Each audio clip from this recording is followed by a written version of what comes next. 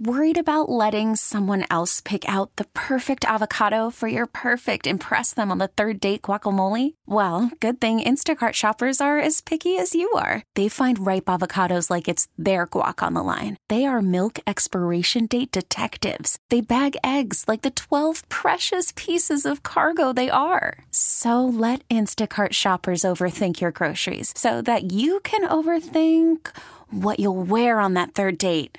Download the Instacart app to get free delivery on your first 3 orders while supplies last. Minimum $10 per order. Additional terms apply. We really need new phones. T-Mobile will cover the cost of 4 amazing new iPhone 15s, and each line is only $25 a month. New iPhone 15s? It's better over here. Only at T-Mobile, get 4 iPhone 15s on us and 4 lines for $25 per line per month with eligible trade-in when you switch.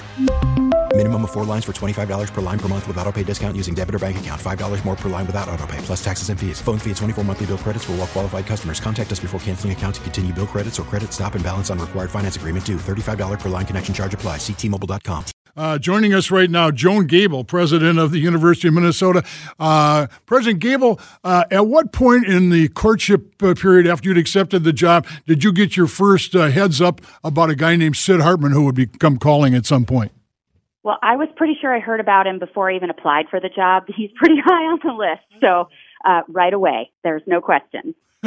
Well, yeah, it's amazing. All the presidents of the University of Minnesota has gone back with. They all become close personal friends at one time or another. Let's just talk a little bit non-Sid for just a minute. You had to make a big decision during the week about shutting down, what do I would say, in person or regular classes and going online. How difficult did that decision? How was it difficult to make, and how's the implementation of that rolling out? It was a difficult decision to make, and it's quite a thing to implement, but what I will say, especially as a new arriver into this community, is that people have absolutely stepped up and, put whatever concerns they had aside for the greater good, keep everybody safe and healthy. And so we're moving through it. It's happening. Somebody said to me, what happens in the dorms? How about what happens with residences? When are they going to close? Have they closed? I was afraid I just know the answer to that. What we've done, so our students are actually on spring break right now, which is, yeah. The ending would have been ending on Monday. We extended it to Wednesday. And what we told students is, if you can go home or wherever you feel safest, go home. It's better there. Do your online classes from home. But for some of our students, their most secure place is on campus, and we didn't want them to be any more vulnerable than this situation already makes them. So we've told them they can come back. And what was the timetable that was attached to the shutdown or online? Is it for the entire is it the next couple of weeks, or is it longer than that? Right now, we're in a 2-week rolling analysis. So it will start Wednesday, which is when spring break now ends, and we have it set to go to the end of the month with 1 week analysis. So everyone will have 7 days of notice for any change that we make.